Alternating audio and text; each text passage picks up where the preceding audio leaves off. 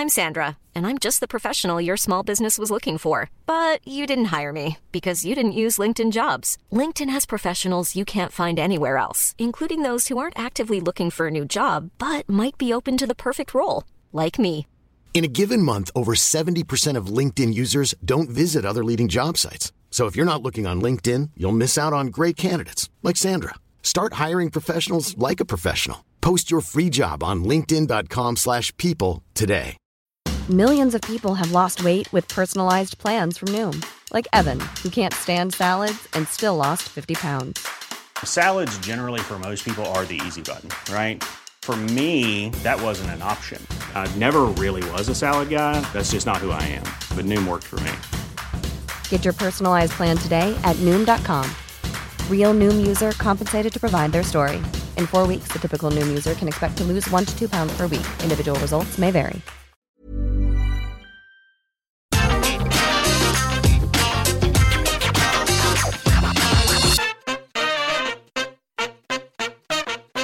Hello and welcome to the AEW Dynamite Review. I'm Adam Wilborn from What Culture, joined by the Dudley Boys of What Culture, Michael Hamflett and Michael Sidgwick, here to review everything that happened on last night's episode of AEW Dynamite House of the Dragon. But before we get into it, if you're a fan of this whole thing, make sure you subscribe to What Culture Wrestling on either iTunes, Spotify, wherever you get your podcasts from, for daily wrestling podcasts, where we not only review AEW Dynamite, but also AEW Rampage, Raw, SmackDown, NXT 2.0 pay-per-views, premium live events. We have interviews, roundtable discussions, and a roundup of the week complete with a bloody good quiz, of course, on Wrestle Culture. As I said, though, joined by Hamflett and Sidgwick to review AEW Dynamite. Sidge, the floor is yours, mate.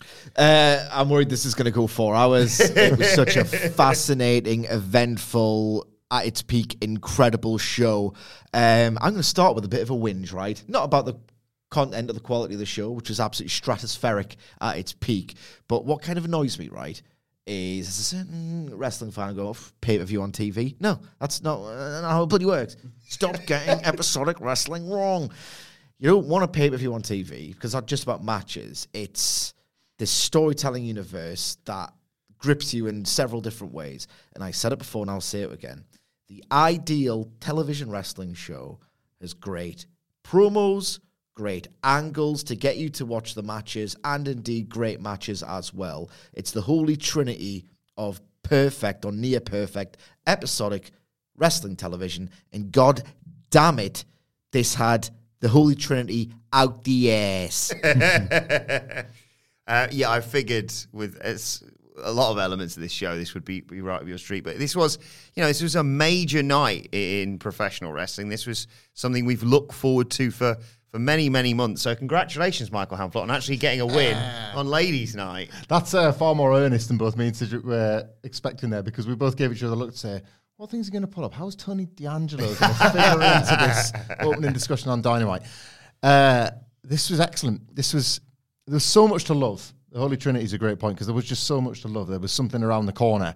Like, you were already enjoying the thing you were watching, and there was something around the corner still to enjoy, or there was a speculation of how possibly they could do this when you've already got this to look forward to. It's great when you've got a main event that's got all the speculation hype around it, because no matter what's happening in front of you, you've got this thing lingering in the background that tonight's night that Kenny comes back or whatever. It was... I'm going to start with a little bit of a criticism as well, because I'm just looking forward to lavishing a ton of praise on what we saw. This was, to me, a bit of a reality check for AEW. So Brian came back a couple of weeks ago and has had this cracking series with Danny Garcia straight away. Kenny's pretty much announced return without outwardly announcing it. Moxley's been holding it down as interim champion, but Punk comes back in as the champion and reminds you that this is like the top line series. I think there's a pretty big gap between the stars and the not stars in AEW, and I think this brought that into focus. I absolutely love this in a way that I haven't really loved an entire Dynamite for quite a long time. And there's two ways to frame that, so I'll try and do it both ways, to be fair. One is, how can you expect the wrestling show to be at a top level when it's missing all its top stars? But it has shown me that maybe it hasn't done a good enough job of setting up the guys to step into its place, because Crisis was loaded with stars and big moments and big matches and just that big fight feel the whole night. And it's like, yeah, this has been missing. Tony Khan probably needs to focus in and do a little bit of a better job at the guys to replace, because a small injury crisis has led to the gap that when you saw it all back in place tonight, wow, it's still awesome. It's a bit of an indictment as well, because if he's done nothing else, and he's done loads, but he's built to the point where a lot of people are going, may just luxuriate in this incredible house that you've built already and just book a television around the stars. But he's constantly building. He's building Parker Boudreaux and goddamn Two Dimes. Maybe he needs to do a better job of the thing that he won't stop doing. I don't know. This is awesome. I don't care. But look at that. Look. When this show's as phenomenal as it was last night, you can tell the difference from when we think the show's not so good. It's light, shade. So stop complaining when we nitpick about a show that we want to be as good as it was last night. Yeah, absolutely. Let's start at the beginning. Start with an opening promo. CM Punk comes out wearing the world title on his shoulder. Heatwave would never. He says, I've been trying to keep my bloody tough guy face on here, but the amazing reception he got just made him smile, made him happy. But he has stuff to deal with. First of all, he says, Hangman Page, come out, let's have a rematch. And nothing happens. And he goes, well, looks like it's coward shiz instead of cowboy shiz tonight. And he moves on and says, the apology must be as loud and public as the disrespect. If anyone has a problem with the champion, he says, come on down. He says, look, everyone here talks a lot about everything until it's time to do champ shiz. So now let's move on to Jon Moxley. He says, look, Moxley might be number one in your hearts, but I'm number one in the ring. Moxley's always been number two. He's even the third best guy in his group, which is a sort of recurring theme throughout his career, basically. Anyway, this, of course, brings out Moxley, and Punk mocks how long it takes him to get to the ring by doing Snow Angels and singing along to Mox's theme at one point. And Mox swaggers in and says, oh, look out, ladies and gentlemen, Punk's dropping pipe bombs. Punk fires back by saying, I think I mixed this up here, but Moxley talks about breaking bones and drinking blood, but the only person who's broken bones in the last 6 months is me. Granted, it was my own, but still. He also had said previously, I think I've got this in the wrong order, Moxley's best friend Eddie is the third best Eddie he's been in the ring with. Yeah, it took me to page 14 of CM Punk's cage match with Control and F on Eddie's before I found an Eddie Vegas who worked a tag match against Punk and Colt Cabana back in Ring of Honor in 2005, which of course would be Eddie Guerrero being the second Eddie. When I went on a different track to try and research the secret meaning behind this joke. Now I thought, right, okay, work names, there's not that many Eddies. So what about shoot names? Teddy Hart's called Edward. But I don't even think Punk would go there because Teddy Hart is might be a monster, actually. Yeah, he's a bad wrong'un. He's the third best Eddie he's been in the ring with. He's the second best Kingston he's ever shared a locker room with. Great line. And he's going to beat Moxley in Chicago. And that's not even going to be the best John he's beaten in Chicago. At this point was when Moxley came out, I should say. And he fires back saying, your mouth's writing checks, your body can't cash. Look, the title on your shoulder isn't worth anything. Neither is this one, though. He's got the interim title on his shoulder. He chucks it down. He says, until I beat you, this doesn't mean anything, basically. Moxley says he's the heart and soul of AEW. And Punk says, well, I'll be the dollars and the cents then.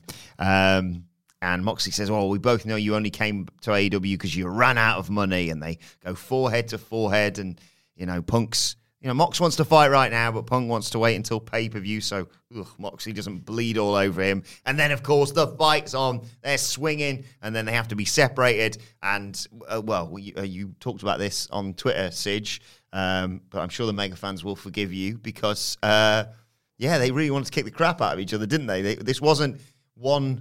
I mean, it happened on another occasion a little bit later. We'll get to, but this wasn't just don't hit each other. Oh, okay, this was scratching and clawing to just touch the other person. Yeah, I hate Phil Brooks with a passion. He's just an absolute wanker of a human being, and I hope he gets his. I hope that his eyes pop out of his sockets when Mox applies that bulldog choke next week.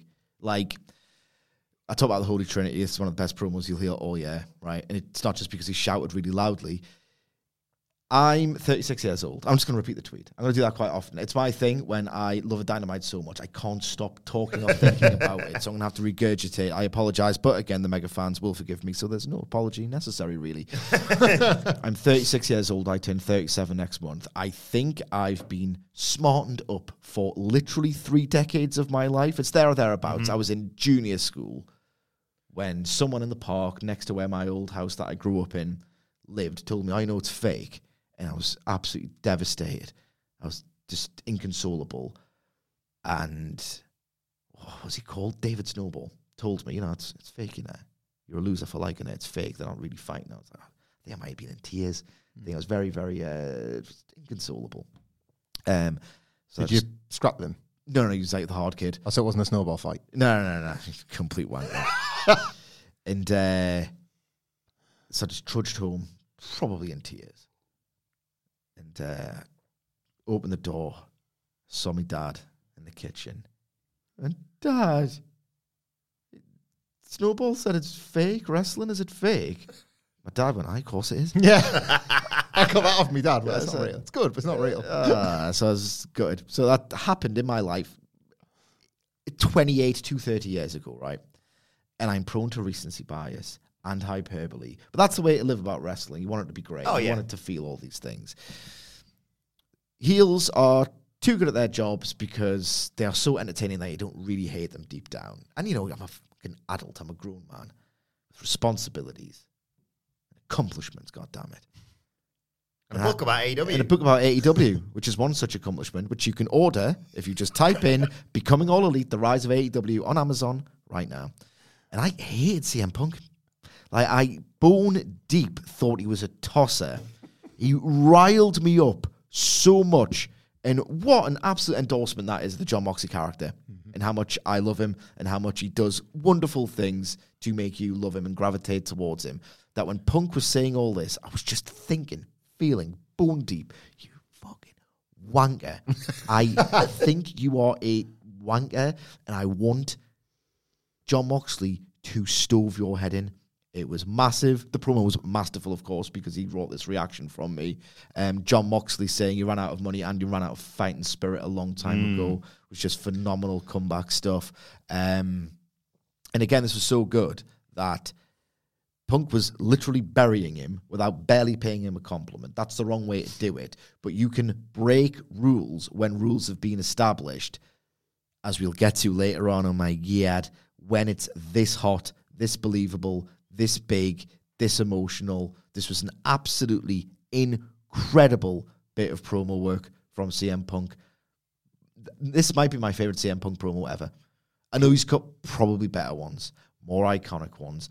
I've never felt heel heat subjectively for a professional wrestler in 30 years that I can remember, where I thought, I'm desperate for your smug twat face to get rearranged by Jon Moxley. He did have some good lines though, Punk, didn't he? The conceit was fabulous, by the way. Well, I was going to say the mega fans can forgive Sidgwick, and I hope they can forgive me, except Matt Reigns. I don't care if he lives or dies, but the rest of them I want to forgive me because, and Tony Khan and Phil Brooks can thank me. It's out there on Twitter yesterday, and we talked about it at length in the preview. The three baby faces of AEW, core baby faces, have all said from the beginning CM Punk's the worst guy, and then CM Punk, one by one, named them and nailed them individually. Hangman Page is the first guy. Mimics a awful thing that Shawn Michaels did to The Undertaker back in 1997, responding to a taped promo when he knew he wasn't in the building, and he did it as a work. Goes for Page first, tick. Goes for Eddie Kingston, tick. He's specifically targeting the people that are just universally beloved by the AEW fan base, landing on Jon Moxley. And the point about breaking the rules, Punk is burying Moxley, but Punk's delivery and his style is so good that there's an inference the whole time that it's done with that way of I'm going to have to fight you because I need to know. And that then tacitly puts over Moxley as the guy as well. So even when he's breaking the rules, he's still found this way to follow him because he's just unlike almost anybody else. CM Punk is and we're going to probably throw this word around quite a lot on this particular review, but CM Punk is a genius for stuff like this, an absolute pro wrestling genius. To have been in this company a year, and this ties into something else that we got later on with Moxley and Punk. Oh, no, it was in this section, actually. To have been in this company a year and have already achieved so much in all his individual programs whilst keeping the big picture really tight and contained that you can revisit it in all his individual feuds. It's just inspired, and it's the art. I hate to use this phrase. It's the art of wrestling, ultimately. He's a master of this. Punk, all year, has been saying, that opening promo that he did, where he was just saying, I left wrestling in 2005 and I'm back in wrestling. All about the love, all this kind of thing. And then it's been Kingston and Page and Moxley that have been willing and brave enough to put their heads above and call him out on that and saying it's not that. And it's Jon Moxley tonight for the first time that has made Punk outwardly say, Like, yeah, all right, you do it for the heart and soul. I'll do it for the dollars and the cents. He's never been overt about that before. If he'd have been overt about that in the MJF feud, that changes everything. That changes everything about that dynamic. Punk's still got to be in this. Darby Allin from the very beginning. If he says, well, yeah, it's like I do love wrestling, but by the way, thanks Tony Khan, and rubs his fingers together, like these T-shirts are going to like put a new wing on my house. That kills it, doesn't it? Mm-hmm. Like this is the exact time to do it because Moxley himself has never really outwardly admitted to be like, we know he's a heart and soul, and he was a heart and soul when he was telling you to call your grandmother in April 2020, but he would never say that. Like, he's here to fight, and he's here to, like, the belt that is over his shoulder is what it's all about, and he's Blackpool Combat Club and all that. But Punk in front of him is the moment where he has to say, no, I'm the heart and fucking soul, mate. Like, and if it's not me, it's Eddie Kingston. If it's not Eddie Kingston, it's Hangman Page, and you know that, and I know that. And all of this, Jesus Christ, like, absolutely incredible. And the announcement, which I know we're going to get to, and there's more to follow, so I won't tread on the toes of the podcast, but to go back to, like, other feuds recently, and probably this is more something we say in WWE, did this, and it's a Monday Night Raw and promo, right? Why these used to be so effective when, like, they were pioneered as Raw was on a charge was because whatever got said and whatever got done made you mega super ultra hyped to see that paid off right now in a wrestling match. Vince Russo never understood that. Got that first bit so right, and it was like, well, you're supposed to end in a match, mate. So it would either be Raw's main event or the pay-per-view that's coming up. I need it. I want it right now. That's what this did. Cut to a graphic we got later on. So it's wrestling operating at its highest level. Like the way to do a show opening promo was this. Punk's lines, Punk's delivery, Moxley's retorts. This was perfect. I completely understand the feeling of why you have it in your head that Punk must have done more epic stuff, but his latest epic is always better than his previous epic. Yeah. Punk's a master of that. Like the Kingston Eddie John stuff should be too cute to work as well as it does. Like that stuff shouldn't be as effective as it is, but Punk makes it mean something. Yeah, I love it. Like he said, called Moxley number 2. And the whole gag is you shot yourself. Like that's and even that is there if you want it. And like the Snow Angels was the thing he did against John Cena in the pipe bomb era. You can visualize him doing it with his, Punk shirt on and stuff. It was Triple H he did it against as well. Like that's a massive show of disrespect in Punk lore, to be doing that to a John Moxley. Sang groovy. Don't sing groovy. Yeah. Like you kind of like talk over him like the Moxley doing the kiss off the back of all that Effie nonsense. Yeah. Like all the controversy around the Effie match. Every single second of this was brilliant. I've missed CM Punk a great deal. Some people didn't like the fact that John Moxley said this interim title doesn't mean right? Particularly since he spent 2 months saying the absolute opposite. But at the same time, if you put yourself in the mind of a competitor, right, and both Punk and Mox here, the whole idea is that they don't feel like champions. Yeah. They can't because Punk didn't defend it. He's watched on as John Moxley has steadied the ship. The sheriff is Michael Excalibur that said the summer of Mox. Yeah, like that's great. What a line. Like, that became the summer of Mox after all. That's going to boil Punk's piss, isn't it? Like, so that's great because Punk's watching on and knowing that, right, okay, well, he's deputized superbly as champion to the point where I can't really feel like a champion. Yes, I achieved it, but you're only a champion if you defend. The hardest part isn't getting there, it's staying there. And he never got the chance to stay there. So that'll be gnawing at him. And John Moxley the whole time is thinking, yes, they keep calling it interim. Yes, I beat Tanahashi. I beat Jericho, like legends of the game. I beat the best up-and-comers like Takeshita, like the hardest men, Vance Warner. And he's still thinking, well, it's Punk's title. Officially, it's his title. I can't feel like a champion. So neither belt to them can really mean anything. Both of them together have to mean something. So that was my response to that. Yeah, and I love this so much. I think maybe it's me being biased or whatever, but I don't think so. I think you're right. I think the way he's held himself and held the championship is, been a great way to exemplify I'm the champion in kind of all but name officially, but there's no one else here, so I don't know why, but I thought it was very specific verbiage. I think he said this interim championship. So he didn't say overall the championship doesn't mean. He's like, when you're physically confronted with someone wearing the world title, you can't really be like, but I got this one. Yeah. So I just the whole has to. It's the whole, not the individual part. At no point did either guy not think they were the number one guy, and they both knew there was only one way to prove this, and everybody physically got in the way of them proving it. Yeah, I'd say almost everyone enjoyed this, aside from maybe like a Tony Nese. We'll get to him. Backstage, Powerhouse Hobbs says he doesn't need friends. He said Ricky proved to the world he was okay with losing, but Hobbs is not okay with it. He was walking around with, for 2 years, Ricky was walking around as if he was some sort of God's gift, but he was always hiding behind Hobbs's back. He was hired to do one thing, and that is make sure Ricky stayed champion, and he couldn't do it. Hobbs breaks backs, but he also breaks necks as well. And as far as QT and the factory are concerned, he's got something for them too. This is a terrifying man. Terrifying man. Really great promo, and a good use of what to do with this feud this week, because with everything that was happening with Punk and Mox, you couldn't really justify 2 blood feud angles at the same time. More on that later. We had the 2 out of 3 falls match next, which I'm not going to do justice to whatsoever. So pause the podcast if you haven't watched it. Go and watch it and then come back. Right. We had Ricky the Dragon Steamboat, who, I don't know, there was something about him on the show. I just didn't warm to him. I can't put my finger on it. Maybe we'll get to it later. He was the guest timekeeper for the match, of course, because this didn't warm to wrestling's only lifelong babyface. Something about him. One of the greatest of all time. Can't put my finger on it. We'll get to it. The guy who kept his nose clean. This is his real name is Dick Blood. Devoted husband. Yeah. Just something. Guy gave Steve Austin literally everything he had left in 1994 because he was one of the few people of that generation to actually give a toss about the next. Stole the show at WrestleMania 3 and then still said, I'm going to take time off because my son's being born and I just want to go home. Yeah. I liked him here. I just maybe as the show went on, I went off him a bit, but I can't put my finger on why.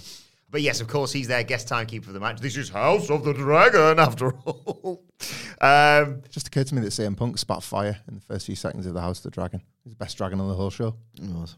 And he's an arsehole. And the show closed with the dragon being attacked as well. Oh, yeah. Let stuff breathe, Tony, and we'll get to it. Locking heel hooks with each other to start off straight away. They're jockeying for position. Garcia pushes Danielson in the corner and just slaps him to take us to a break. When we come back, Danielson's hitting him with yes kicks, running knee in a corner. Garcia counters a Frankensteiner into a cradle, though, for a 2 count. Exchange really odd bloody chops. And Garcia hits a butterfly suplex, transitions that into an armbar. Danielson reverses it into a regal plex for 2. Garcia goes to the floor. Danielson hits a driving drop kick. Garcia comes back with a back suplex on the outside. Be careful. Hammer and anvil strikes. Danielson turns a sharpshooter into a triangle, but Garcia fights out. I'm going to pause throughout this because if I just do the whole match, then we're going to miss stuff here. So I'm going to obviously come to you for this. Garcia fights out with a pile driver. Hammerlock Dragon Sleeper. Danielson goes out. 10 minutes in, Garcia leads 1-0. Your thoughts on the pile driver? Yeah. We'll make it official. Oh my God. Right, the first of all was absolutely class. The whole match was absolutely ungoddamn believable, right? So, Bryan Danielson's a genius. This has been well established. And he illustrates his genius, like, multiple times throughout this one match, right? He is so unbelievably great. There's a bit where he's inviting the chops. Watch his eyes. Go back and watch this match. You probably will anyway, right? Because it was so goddamn great. Watch his eyes. He's assessing with his eyes and telling you that this lad is graduating from understudy to peer in front of his very eyes. It's not just a standout, emerging indie prodigy. He's looking at him like he's a peer with his eyes. Eyes are so fundamental to wrestling, but expressions sometimes get ignored. Watch Danielson in this match. He looks at him like a peer, and you then believe he's a peer because his storytelling is so great. The technical struggles were obviously fantastic. Like, it's the sort of thing where you really feel your own heel, like, uncomfortable because, like, it's just so visceral. The strikes were obviously great. The Hurricane Rana reverse, like, all the action was absolutely fabulous, but the facial expressions were absolutely tremendous. This pile driver was frightening because he looked like, you know, when you watch those horrific mid-2010s spree of styles clashes where you, like, 4 went badly wrong, where you're watching people take it because the whole point is it's the one move that you don't tuck your head for. You just stand still, don't tuck your head. It's counterintuitive to how you learn, but don't tuck your head, and some people unfortunately did. Daniel Bryan looked like he wasn't going to tuck his head, and even Taz was like, watch your head, Bryan, watch your head. And then the last second he tucked. but he made you think that he was going to break his goddamn neck on a pile driver. When was the last time you watched a pile driver and thought, oh, someone's going to get their neck broken watching this? Seriously, when was the last time? It just gave me, every time I see it, it gives me flashbacks to Austin Owen Hart, because you know what's coming. You're like, his head's in the wrong place. Your head's in the wrong place. And I thought the exact same thing with Danielson. I was like, I know you're the best, but you're in the wrong place. And I know you like violence, and I know you are willing to go a little bit harder than he did. And don't do this, don't do this. And then he didn't, obviously, but you had the fear, and the impact was so great. And it's like when they talk about the offside rule about the air. You know, you're supposed to see air between the players. Yeah. You're not supposed to see the air behind someone's head. Yeah. Like, that shouldn't be there. That should be against the body. Yeah. There shouldn't be those gaps. He's just an absolute master of this, and he's a master of this. And here's the thing, it's a mini program against a guy who is going to get over and defeat. It's something we've seen in AEW quite often. It's a trope of their programming, and one that I've loved to death, right? But because Danielson's a genius, he doesn't just do these things. He does them better than anyone else. In a mini program that ultimately functions to build to a bigger profile main event or upper mid-card match against Jericho, because Danielson's a goddamn genius, he's given Daniel Garcia 2 submission holds that in the months to come, when Garcia applies them, Excalibur can point out, he beat Bryan Danielson with this. And he's given him 2. The Dragon Sleeper, because it's not just too cute, it's also great. And the Dragon Slayer modified Dragon Tamer, yeah, the Dragon Tamer. Oh, God, I just love him so much. He's just so good. And I'm going to step on the toes of the rest of the match, but the way in which the falls were determined was so great to tell the story. He got beaten clean as a sheet in the first fall. Like, it wasn't the interference of Jake Hager or capitalizing on a concussion. He beat him clean as a sheet in that first fall. Clean as a sheet. And Excalibur put him over as like, if this was the rubber match, that's it. That's it. Yeah. That's it. The second one, didn't steal one, wasn't opportunistic, but he did get lucky, and there's a difference because it's the way it's sold. It's not like, oh, the result didn't really matter because he stole one. That's not the real quiz. Daniel Bryan was desperate and just used like something that Daniel Garcia would be able to do what Danielson did if he'd wrestled about 10 years longer.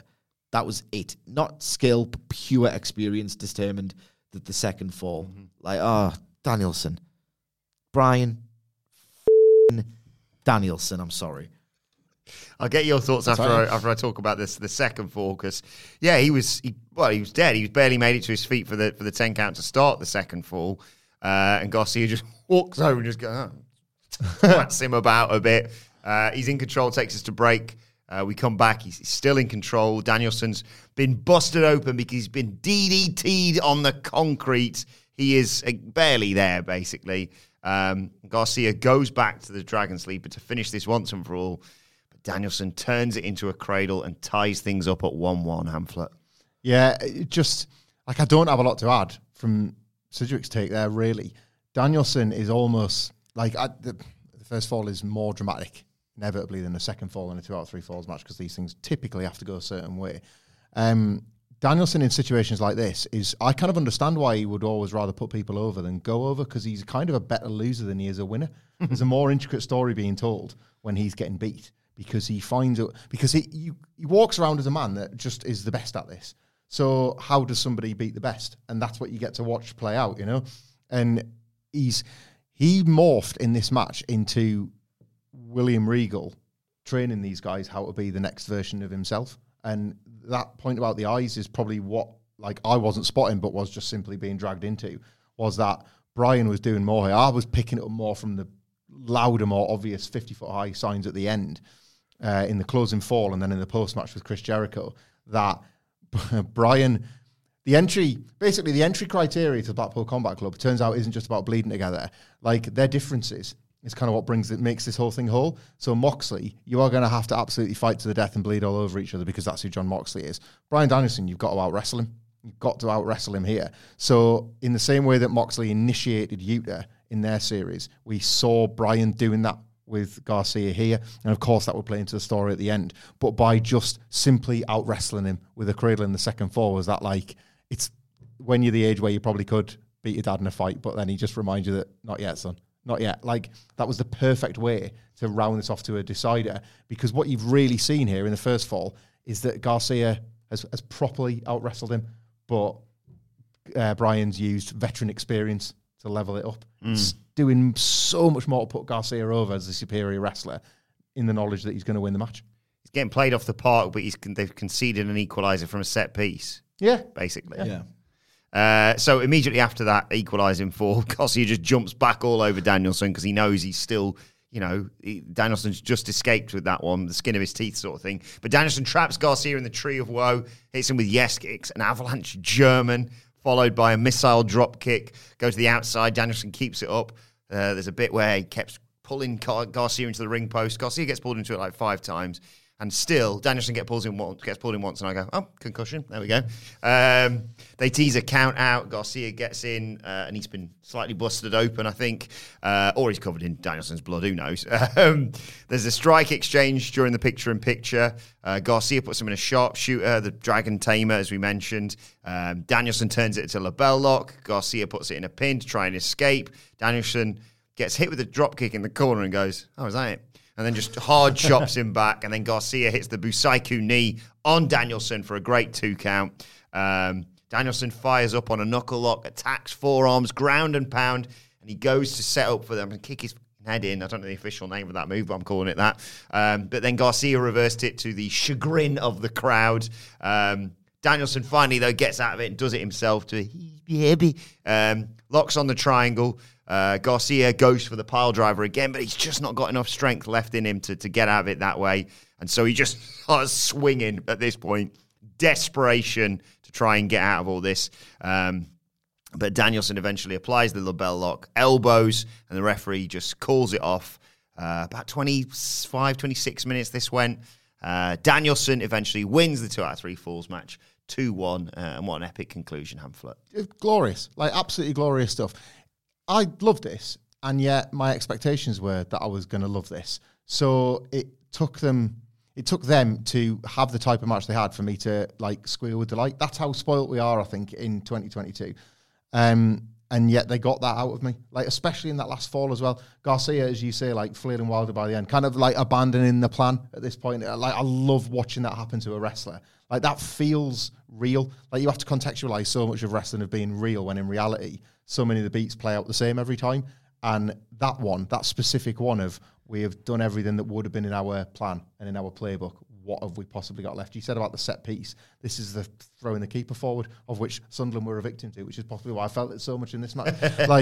Garcia's got to throw some fists because he's got to throw the keeper forward the last minute. All right, I wrestled him really well in the first fall, but he's trapped me in the second fall, and now we're both absolutely goosed. Maybe this will do it, The Dragon Tamer. Oh my God. The Dragon Tamer as a move is fun. The first time he did that, it was like a snap sharpshooter. You're like, wow, this is amazing. A star-making moment from a proper kill shot if you established it.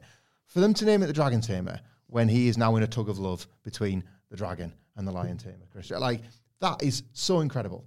This finisher is now defining who Daniel Garcia is as what this next huge career. I hadn't thought about that. That's awesome. That is absolutely amazing. What a fantastic detail that is. You could just name it the Dragon Slayer because he's named himself the Dragon Slayer, and they've come up with that instead as Garcia finds himself trapped in the middle. Brilliant. This was an epic, and it's exactly what Garcia needed, I think, because too many people, I didn't agree with this take, but I was seeing it a lot, were being so well worked by the guy in the Kangol hat that they were like, oh, they really should have put him in the Blackpool Combat Club. No, have some patience and let it play out. He was always that wrestler. Nothing changed him being that wrestler because he wore the funny hat under instruction. I think this match was a reminder that some people, not me, needed to show you what this was all about all along. And they have the absolute best goddamn reason for him to be in the goddamn JAS in the first place. Charity donation thing. Yeah. It wasn't just because they needed him to be in it to then facilitate this next phase of his character arc. They found the perfect reason for him to be in it in the goddamn first place. It's not Swerve and Lee getting together to split up, is it? Yeah. It's not that. I got to say, one of my favourite parts of this was the post-match. Can we talk briefly about the meditation moment? Go on. It kind of happened mostly in picture-in-picture, right? Where there's a bit where Danielson, who's been given one of his fiercest challenges by someone who's threatening to kind of subsume his legacy and just replace him, basically, is so shaken by being confronted by this next iteration of himself that he has to just go arse first on the mat, do this meditative yoga pose to find himself more deeply drawn the deepest like wellspring of his being to then go and beat him. Unbelievable. They should not have done that in picture-in-picture. Yeah. It's fine for me. It's on Fight. Just get a VPN and get Fight. Stop being a bitch about these. What can they do in the adverts? Just don't watch them. I didn't have any picture-in-picture issues last week because I was watching Dynamite on ITV4 when I got back off my holidays, like 6 days later, whenever it is. But wasn't there some sort of kick-up? Like there was a Walls of Jericho spot that Jericho himself was happy to weigh in on. Or something. There was some discourse about doing the Lion Tamer. In picture-in-picture, because the idea is no one was going to buy it as a finish. But, and I love Dave, I do. I know people have fallen out with him or whatever, but one of his big things was you should train the audience that a match can finish in an advert. So that was them doing that. And obviously, like, when they came back, everyone was going absolutely wild. My take on that, because we didn't really talk about it, because again, we all watch it on Fight legally in Britain, don't we?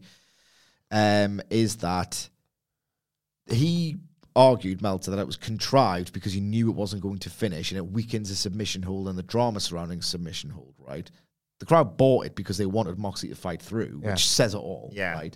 But at the same time, is it not infinitely more contrived to go, right, tape machines have stopped rolling temporarily, just do some slow bollocks until they come back on. People know to look for it now as well. Yeah. You know to look for those headlocks and the referee doing the little whispering and stuff We got like a bit that. of it in the main event. Where it's like, right, it's slowed down now. Oh, right, okay, well, this is 2 minutes of nothing. Like, it's an impossible thing to get right, but I thought they got it way more right last week than wrong. It's also weird as a viewer, because normally they go, can so-and-so recover from a dive or whatever it may be?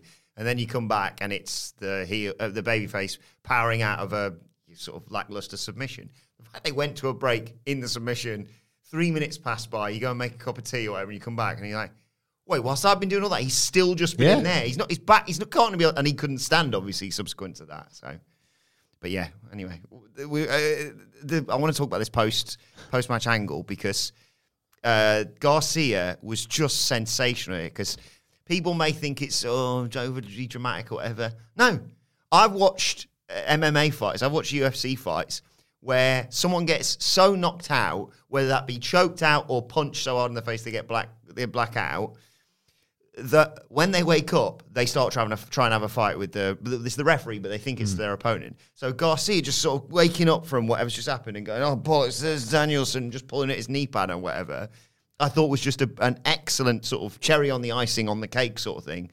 And yeah, again, reiterated why Danielson was like, bloody hell, fair play, mate. Handshake and all that, offers his hand. Jericho's been on commentary this whole time, putting Garcia over, slagging off Danielson, of course. But he's adding off. He's not watching. You know where this is going. So he runs down before Garcia can shake Danielson's hand, jumps in from behind, attacks him, but Garcia shoves him off, slaps away a handshake. We'll cover a little bit of the fallout from this later on. But of course, Garcia, the sports entertainer, to close this segment, gets a "You're a wrestler" chant. That's incredible. It's not one of those wrestling things where it's like, right, okay, hey, the Miz has got tiny balls. And the Miz goes, I don't have tiny balls, guys. Tiny balls. Tiny balls. Tiny balls. This is a thoroughly organic, incredible scene for me. And again, the Trinity. So you got classic in the first hour. It's one of the best hours in Dynamite history, this. Yeah. In the first hour alone, you get the best promos from one of the best promo guys ever. An absolute classic TV match.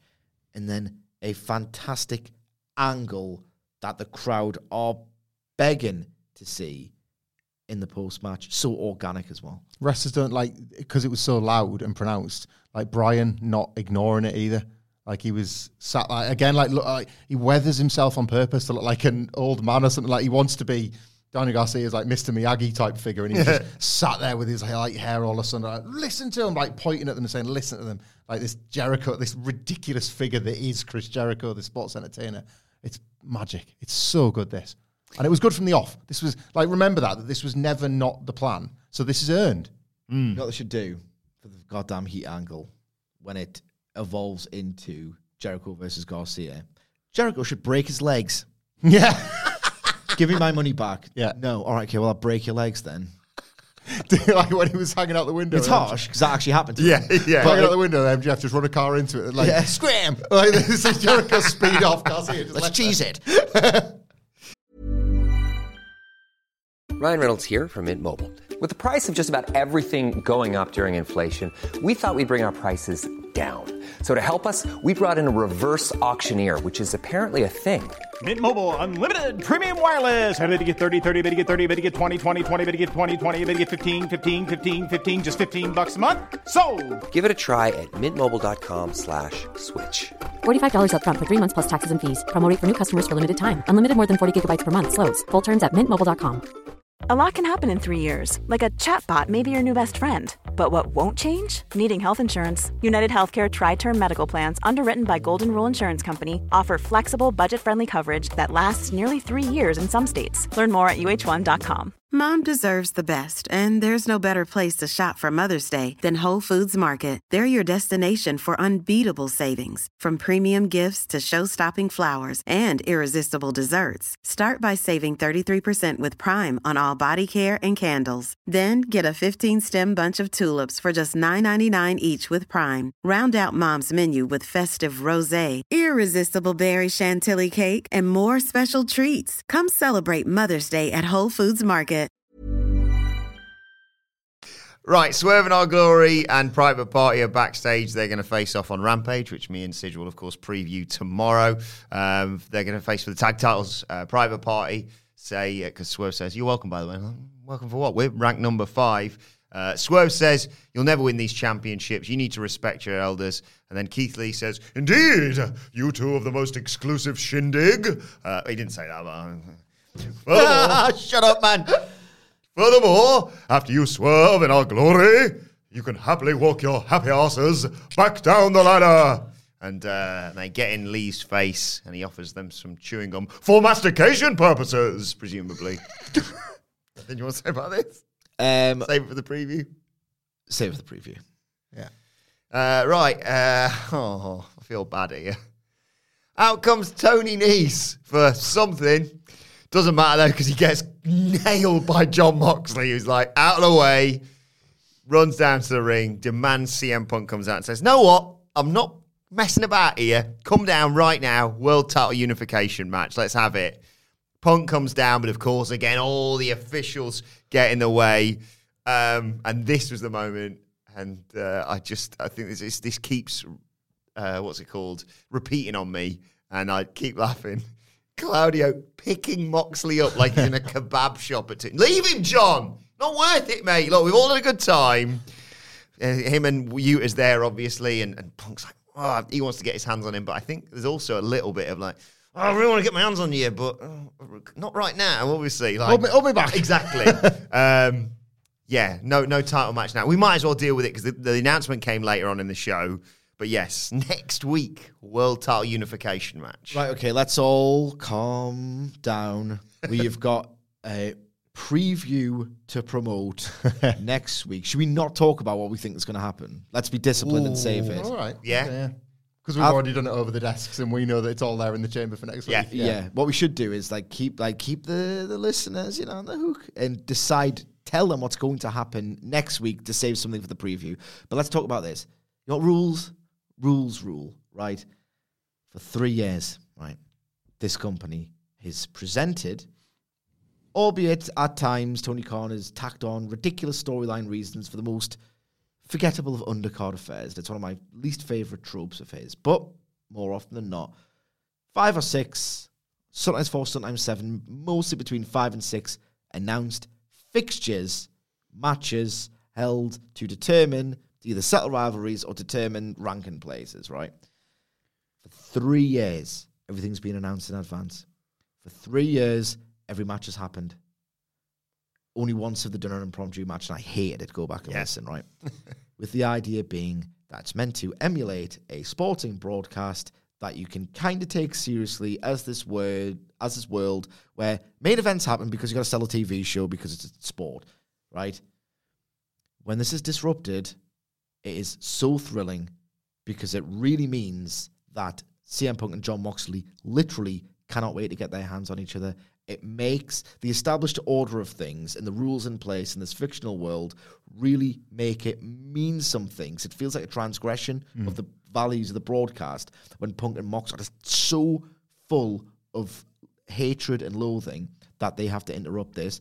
And, oh my God, I'm letting it play out with Smart Mark Sterling because his stupid character and the stupid way in which, well, the character's great. The stupid way in which the character is booked is nonsensical. Something completely fair and within the rules happened to my client.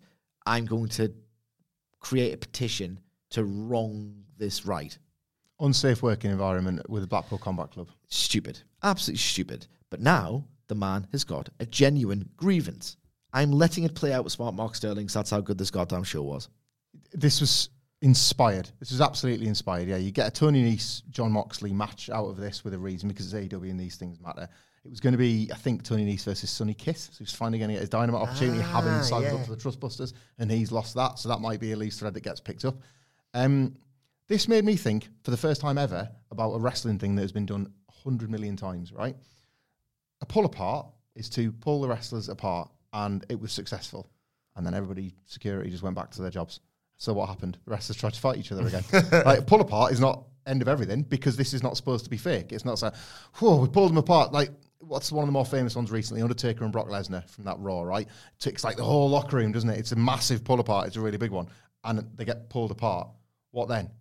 Well, they just peacefully go back to the hotel rooms till next week's Raw. Like, Ronda and Becky and Charlotte had to be put in individual police cars. You've got to, the idea is you're supposed to make it super effective that they cannot be near each other. And they didn't do a good enough job of that. So Punk and Mox took the first opportunity again to get to each other. Such a great way to establish this fight needs to happen. And it's why the match, and this isn't preview fodder, it's why this was Tony Khan's latest, greatest graphic drop. Because all they'd done was sell you on a fight, and then you were given the sugar rush of, well, we're getting it now. I popped. Even though the pay-per-view, like, I appreciate that we're getting a title match next week, but, like, you were just like, oh, okay, well, that'll make sense. Pay-per-view's in 2 weeks, you know. And I'm like, nope, we can't wait till then. We can't have shows of them showing up backstage. And I'm always reminded of... You can't have matches getting interrupted. We can't do that. And if there's a risk there, so it has to happen next week. And his word on the pull-apart there, I'm always reminded of, I think it was Matt Jackson. You remember when they were oh my God. And they were like, right, we're separating. He's like, no, I still fucking want to. Yeah, It's not a TV show. Yeah, Like, it's not a TV show. That wall isn't invisible. I'm still hot, so I'm just going to go and fight him. Why wouldn't I do that in this temper I'm in? And I will never, ever learn lessons. And there is going to be some bad faith criticism out there suggesting that this is some sort of hot shot thing, or... I mean, understandably, panic booking because Heatwave did such a good number. Tony Khan's running scared. They've got to counter program that Lights Out match next week. So. Obviously. However, I will never ever learn lessons. Like, even if there's an element of panic booking here, which there's not, there's a plan. Like, this is booking. Something awesome is going to happen next week. It's going to happen. Which we'll talk about in the preview. Like, I will never not just want all the cool wrestling thrown at me.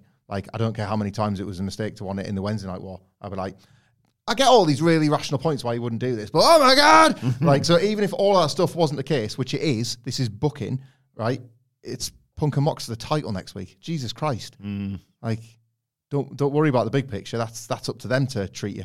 What Culture Wrestling, wherever you get your podcasts from. If this is your first podcast, make sure you subscribe. By the way, well done getting this far if it's your first podcast.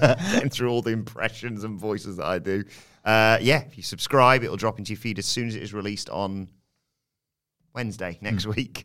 Right, Chris Jericho and the boys, Daddy Magic, Cool Hand Ange, they're backstage. I think this is the point where it might be, he talks about he's asked about potential sort of dissension between himself and Garcia.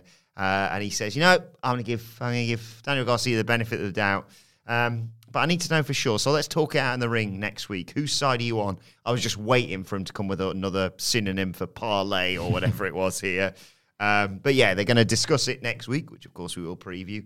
And then here comes Ricky Steamboat. He puts over Garcia. He says he's coming into his own. Doesn't need Jericho. Doesn't need these guys. All right, well.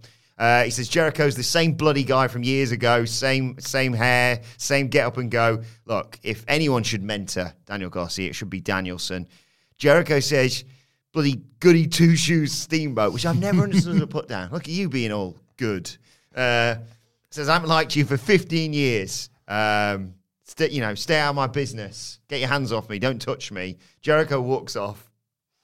Cool Hand Ange decides, now's the time to choke Ricky Steamboat, I think. grabs him by the throat, and says, "Yeah, boy, stay away." Steamboat just smacks him across the face. I love this. I love it, but if I was going to be like a really pedantic arsehole, right? Chris Jericho was just in shot, and there was a 3-on-1 heel to babyface advantage, and Ricky Steamboat, as legendary as he is like a really old man now. There's no real reason for him not to get his head stoved in, but I enjoyed the moment nonetheless. You give latitude for things like this. Chris Jericho is shouting down the corridor, "I'm walking away and absolutely nothing is going wrong, and those noises definitely mean my boys are winning this fight. I'm not going to look back." Yeah, it's stupid, but you have latitude for things like this. Old men in wrestling are brilliant for this. In a split second, they can switch from, "Oh my God, why is he choking that pensioner?" to "That pensioner just slapped the shit." I love that pivot that you get with old wrestlers because you just believe them. Also, you had been talking in the office today about how Jericho has had this sensational year with amazing opponents, obviously. Next one's going to be presumably Danielson. I've just figured out his year ender to complete this set. Jericho, Daddy Magic, Cool Hand Ange versus Ricky Steamboat, Mickey Rourke, and the real star, Mickey Gooch in there. Put the Gooch in there with Daddy Magic. Get that Gooch out there. I tell a lie. I tell a lie, right? I did say earlier in the podcast that I've never experienced a visceral, "Oh, God, I really actually hate you," and I wanted you to get your head kicked in reaction to CM Punk's promo. Gooch. The Gooch. The Gooch. The Gooch gotcha. Already a bad mood with the closing segment and the concept behind it. And who's this arsehole? Who's this arsehole trying to steal the limelight, looking weird, distractingly weird, thinking he's hard?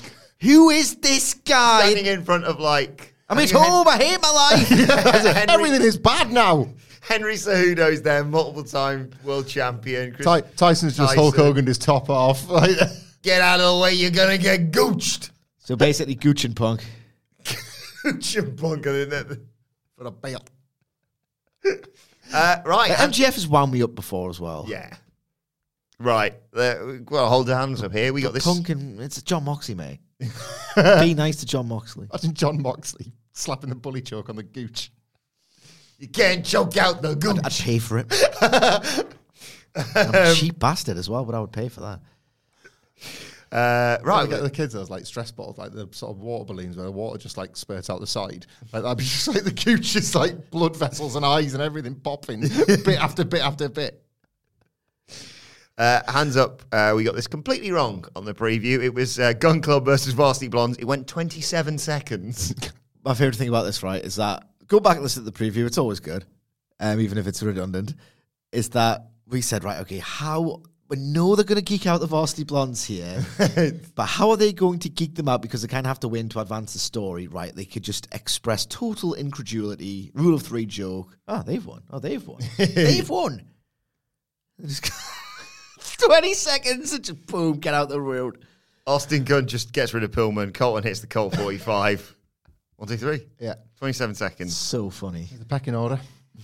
Anyway, post-match, Billy Gunn gets on the mic, says how proud he is of his sons. He says, "That is what I've been trying to teach you these past couple of weeks. I'm so proud of you. Like, I've done a lot of great things in my career, but being able to work next to the two of you is one of my proudest achievements." And there's a lovely Gun Club family hug. And then bloody Stokely Hathaway appears on the ramp, and we're all like, "What are you doing here, ruining this nice family moment?" And he sort of extends his hands. And Austin and Colton Gunn kick the crap out of their own dads. They beat him up. They attack him from behind. The Acclaimed have to run out and make this save. They chase off what is left of, I suppose, the Gun Club. And they save Billy Gunn and scissor me daddy to end the segment.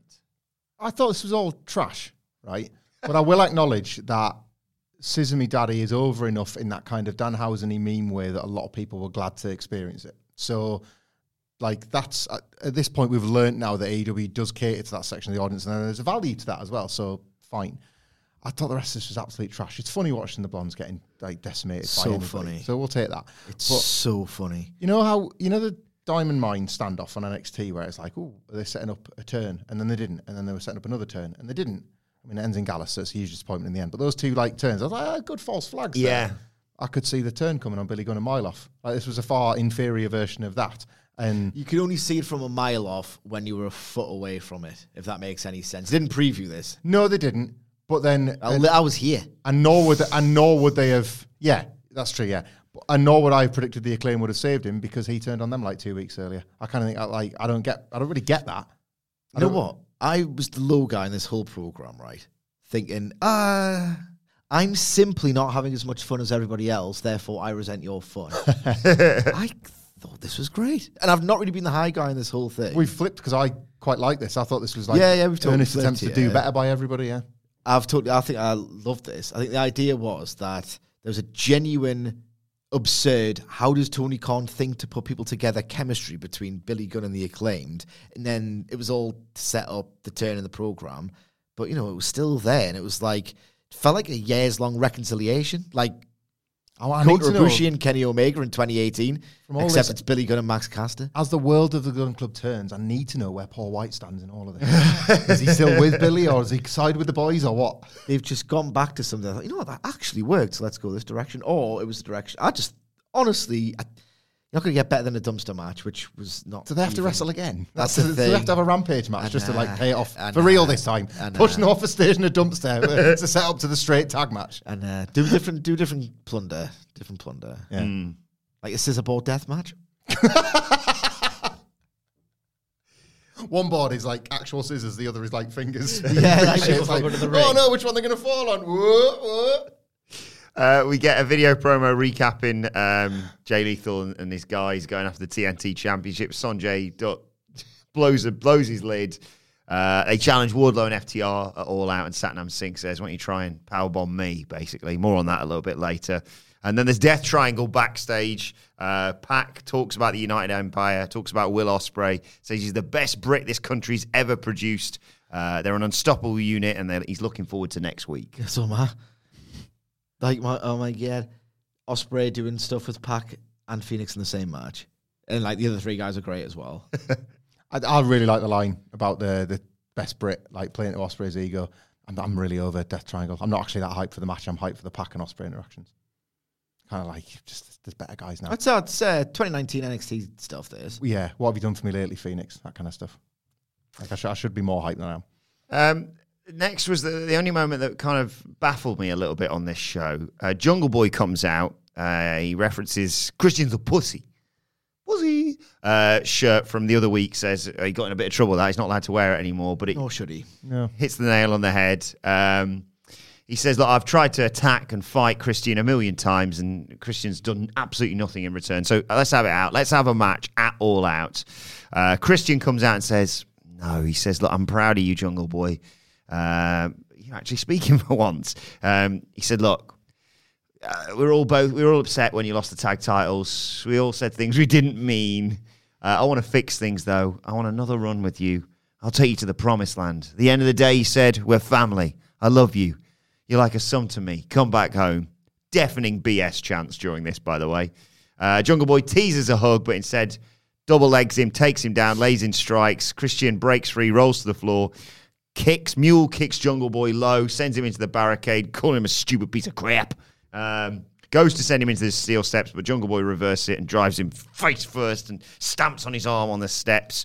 Continues the attack. Officials have to break it all up. What do you make of all this, Sid? It was very, very uneven, and I've got mixed thoughts on it. What was, however, Christian Cage's cheap local heat line?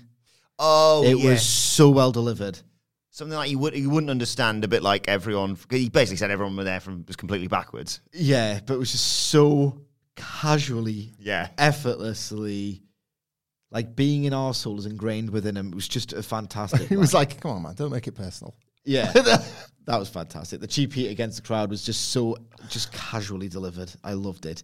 My problem with this, I've got actually quite a few. The main core problem with this program at this point is that when you tell a story for nearly 18 months, it has to be like one of the absolute greatest things you've ever seen for it to be worth the time, because the weight of expectations. When's the turn happening? When's the turn happening? Oh, these little hints are great. These little hints are great. It has to explode into a crescendo worth waiting that much time for. As it happens, it's a pretty heated and fun mid-card rivalry with some good lines here and there, right? So I just think telling the story for 18 months has kind of been wasted time, if I'm being perfectly honest. and it just feels like it should be bigger because 18 months tells you it should be bigger, right? Why waste 18 months for, it's good, uppercard fair, this? That just doesn't work for me. The problem with having certain really young wrestlers is that Jungle Boy never watched WCW or ECW or late 90s WWF. He's probably too young for that. He probably really started to watch wrestling and study it enough to become a career watching WWE. So he's got, I think, this is an inference on my part, he's been almost programmed or conditioned to do promos in WWE speak, because that's probably all he's watched for a long part of his life before he, expanded his knowledge and all the rest of it. But he's still got that WWE speak. So all the pauses, what, and he's a respectable promo, which he's evolved from not great at all, but it's still nowhere near the standard of AEW. So the fans are really attacking him. It's not good. He's meant to be this. Christian Cage has said the worst things possible to him. Yeah, these fans should be so generous and behind him, and yet they're giving him what chance because his promo wasn't good enough. What was my other problem with this? Yeah, you know what feels 10 years ago and not 3? Like 10 years ago at this point is when AEW first launched into life with a marketing line, and that's all it ever was. Change the world. We're going to be progressive, inclusive. Here's Nyla Rose, here's Sonny Kiss. We're going to be this. Everyone gets a shot here. Everyone gets a shot here. And then on this Dynamite, which is otherwise incredible, pussy is getting thrown around as an insult where the bloody women get trotted out for 10 friggin' minutes because we have to, because everyone will be on our bloody backs. If we didn't have a woman's segment, Jesus Christ, wouldn't it just be easier if no one cared and we didn't have to have the bloody women on the show? Call them a pussy. Like, just piss off. Get in the bin with this. You can maybe get away with, you're a pussy, if they had this thriving, heavily featured, really, really grafting towards this women's division, and they absolutely don't. It's Hamflett coined this when we were having a few jars a couple of months ago. It's a bro company at its darkest, and this was bro company stuff that I had very little time for. Yeah, that they made me take the t-shirt off the shelf. I was like, well, good. That's actually on you. That's like a little bit tone deaf as the baby face.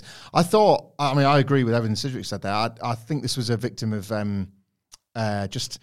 it's not promotional malpractice, but it's malpractice from the promoter to include this angle at all on the night you're leaning so hard on Punk and Moxley. The whole point of the Punk and Moxley thing is, and we've said it a lot of the time, like, it has to feel real for it to resonate. This has got to feel like this absolute, they want to just kill each other, and this match has got to happen next week. Against all logic, it's got to happen next week because we cannot keep these men separate. All of a sudden, this story that has been rooted in all these real-life things Christian has said at Jungle Boy suddenly feels like fake pro wrestling nonsense. I tried to hit you with my car last week, and this week I'm going to do this on the steel steps and all that. It's like a diet version of the much hotter thing. So this was the wrong, all of a sudden it makes it feel like this 18-month story that the peak has passed. When it hasn't, I just think they were really unfairly placed in a predicament on the show when this could have waited till... It didn't happen with Hobbs and Starks. Like, you could do this next week or even the week after, or even not all. It's Christian versus Jungle Boy. We know all of it, and we're there. You could have actually left this one alone. And I just left the House of Black and Miro and Sting and Darby alone this week. Yeah. So why not leave this one as well? I just also didn't really understand Christian's strategy here. I realised he was probably going to kick him in the bollocks anyway after the run away or something. Yeah. He's basically trying to be a bitch because Luchasaurus wasn't there this week because of last week. So I get the story they were being told. It was just very, as Hamflett points out, it just felt very forced and fake because the other thing on the show was so fiery and organic. I don't know about Luchasaurus, man. Has he ever laid his hands on Christian Cage? No, this is that kind of needs that twist to make the rest of the story make sense, doesn't it? Like the Luchasaurus bit, Jungle Boy thinks it's cool and it was okay that he was working with Christian just as a bit of a missed what you said about the super clever dragon that was thinking 3 weeks in advance. Yeah. That all needed to happen for this to all make sense. If Luchasaurus turns on Jungle Boy, then it was like, no, he wasn't ever really with you. He was conflicted and he's made his choice. Yeah, Luchasaurus. But it feels to me like that is superfluous. Christian and Jungle Boy should just have a great wrestling match, and Christian should elevate Jungle Boy and do that, one for the fans, two for the locker room job that he's got. I don't know. Good news, everyone. The Pinnacle's back. Wardlow and FTR are backstage. Did you notice them? Sorry, in case I just forget this. They kind of smirked when they said that. Pretty girl. But like totally bantered off the idea that they were ever stable because they kind of weren't on telly. Yeah. But is all of this foreshadowing for next week's preview podcast when we discuss my favourite outcome for the title match? Yeah. And I want to be positive there because this match and this outcome sucks, and it's a problem with like Tony Khan's lack of focus. Sucks. And Mr. Stars, this 6-man is unacceptable pay-per-view fodder IMO. Cash said they'd never let Wardlow get jumped 3-on-1. They challenged, they accepted or challenged them to the trios match. Why don't we're getting this all out? Wardlow said he can powerbomb anyone, and Dak said he's the best wrestler in the world, not Jay Lethal, and they'll settle that next week. Can I be generous? There are 3 mooted trios matches looking likely for All Out. I love the fact that is happening because the trios titles are a thing now, and it feels like, right, a big brimming division. The trios matches have another reason to take place. This is get people on the card stuff. This is absolute get people on the card stuff, and it's so transparent. 2 points there because I spotted that with the assumed Miro Darby Allin Sting thing. I thought that's pretty cool. 3 matches on one card to establish some new men's belts. There's 2 women's belts, and those will be the only belts. There'll be less matches on that card for the 2 entire women's divisions. I think of that. But flashback to Double or Nothing, Wardlow and FTR, and where they were, and the way the summer's planned out, and look what they're like. That's poor form. That's bad booking. Yeah. Like, you take those 2 characters as hot as they Too many both wrestlers. were. Yeah, coming out of Double or Nothing, you are looking at the 3 biggest victims of this the state of this roster at the moment. Then Kylan King's music hits, which means, of course... It's time to play the game! And that game, Michael Sidgwick, is, of course... Well, it's as late as 9, I'm thinking nobody need. Yeah. So, yes. Shout out once again to Adam Blair at Adam Wilton4. Give him all the daps on Twitter for this, for keeping us up to date on this. What times did we say, Michael Sidgwick? Well, the times for the game late is 9. I'm thinking nobody need. Creed Brothers. Just if there's any new listeners who are absolutely baffled, we poke fun at the obligatory token nature of the one women's segment per show on Dynamite, and how it's just placed at the same time, usually every week, by trying to guess to the second when it's going to happen on the show, gauged by the first note of entrance music that a woman has. Bless him. I said it was going to be 1 hour, 14 minutes and 8 seconds. Hamflet said it was going to be 1 hour, 22 minutes and 10 seconds. Oof. And Adam Wilborn said it was going to be 1 hour, 18 minutes, playing it down the middle like a bitch, 16 seconds. Honestly, I was watching this, right? And what was it before that? Yeah, Jungle Boy and Christian. And I went, I didn't really like that, but come on, let's get the women out. And then they went, right, no, it was a Wardlow and FTR. And I was like, it's all gone wrong. You know, I have one of my best mates in the world. Best man at each other's wedding. Tompa, lovely lad. Tried to dry fry pasta once. He's just class. You want that guy. crunch. Lovely guy. Very clever. He's doing very well for himself, but just enough of an idiot that he enables the patter to just an incredible degree. He's a lapsed Attitude Era fan, no bollocks, no BS, who is in AEW hardcore now, watches it every single week, drawn to it when he heard Jim Ross's authoritative voice and thought, oh, this must be legit and worth watching because Jim Ross is such an authoritative guy. He skips a women's match every single week. Yeah, man, yeah. Skips the women's match every single week. And, you know, he's left-leaning. He's not like a misogynist guy. Those people in the stands do. You can see them skipping the women's match and going and getting their the toilet or whatever. I said, why? He goes, it's just not interesting and they don't care about it and I don't care about it either. And it's like, boom. Yep. There you go. Speaking of people who are AEW hardcore fans, Scott Tailford of What Culture loves this. And if you like gaming podcasts, he hosts the What Culture Gaming Podcast. That's also available wherever you get your podcasts from. And speaking of hardcore fans, an absolutely wonderful one sent the boys. Oh, yes. The Podcast Boys. And it's, the Podcast Boys, I think. Podcast Boys. Let's make that a thing from now on. Podcast Boys. Podcast Boys. Podcast Boys. Or maybe not some, people might get upset. Zach. The wonderful Zach sent us several treats for which we are very, very grateful. Thank we you. Scarfed them. Remember scarf? Yeah. That's a line in the Young Bucks book. We scarfed cheeseburgers. And that's scarf. I hate that word. But anyway, we scarfed them down. We were very appreciative. We don't know you at. Yeah, we want to thank you on social media. So, Zach, get in touch with us, whether it's in the replies to this podcast or just messaging us personally, whatever it may be. We do want to give you thanks. I'd had a great Twitter day in terms of the responses and the engagement. So maybe wait until later. So many replies. It's proper Christmas feeling though, because the gifts were so big, like the bag of fun-sized chocolates and then the box of Galaxies. Like there's so many of them. It's like Boxing Day where there's still so much left. You go in, it's like, oh, there's tons left here, and it's only going to be in like sort of 2-3 weeks. I was like, well, we got through them really quick, didn't we? Like they were never going to go down. Where they've all gone. But yes, congratulations. The streak finally over, Michael Hamflett. Your 6th attempt. You finally got it right. It took a long time, and now I've got it. I realise how Pyrrhic this victory is. It's quite a sad victory lap to take, isn't it? No. Yeah, it's not a belt you want to win. Carling King got a fair bit of offense in here. Which the 24/7 title. Which shocked me. Anything from ROH. The 24/7 title currently held by Dana Brooks, so like even that's getting more credit in time. Even Dakota Kai was like, oh, I don't want that. All right, you can have 24/7 title, like in Wrestle on Dynamite. I was going to say, there was Thunder Rosa obviously watching backstage, and I assumed it was just going to be a straightforward squash, basically, for Toni Storm. But no, Carling King got some good offense in using her power, hit a jumping knee off the ropes,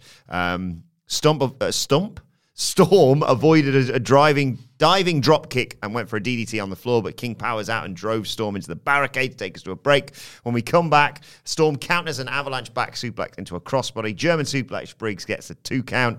Spinebuster from King gets her a 2 count, but then Storm hit the Sweet Cheeks music, that corner hip attack, and the swinging DDT for the 1, 2, 3. A victory, but not as straightforward as I would have assumed. Yeah, King really impressed here, and it's hard to in this role because you kind of have to do one thing or the other. You have to work so hard that you make it look like a genuine struggle for the person you're ultimately putting over, because it's always just star versus jobber, always.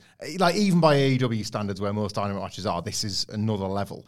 Or you get squashed like a bug if you're fighting like a Jade Cargill or another top title contender. This was this like bizarre happy medium where it felt like King was a regular member of the roster rather than a fly-in for the week. Like it felt like she was working her way up for the rankings, and maybe if she'd beaten Toni Storm, maybe she'd be in contention. And I just loved that it was wrestled like that, because even in the face of this obvious disinterest, like this internal disinterest from the company, they wrestled like this was a rankings battle that legitimately mattered, rather than Toni Storm just getting on with the admin of winning her generic TV match to get her generic title shot. And for 5 minutes, you could get grabbed by the throat and dragged into the fiction of it. And I like that. That sounds like I'm patronising the quality of the match, because we all know what AEW's women's division is, but I admired them trying to fight for more than it was. The singles match, which we now can assume is happening, in my mind, should still be a 4-way. Like, really, what was the point of the Britt Baker, Jamie Hayter stuff, if, like, other than just to, like, fill time on the weeks? They won that tag match. So could they not be... It's like, should Britt Baker not be the first to be like, hang on a second. Yeah. Like, we should be part of this. Like, I still think the 4-way is the play, and I don't think they're going to do it. No, they don't usually change a graphic, do they? Yeah. When the pay-per-view's there, they just do not change that graphic, so it's very rare for that to happen, so I don't expect it to.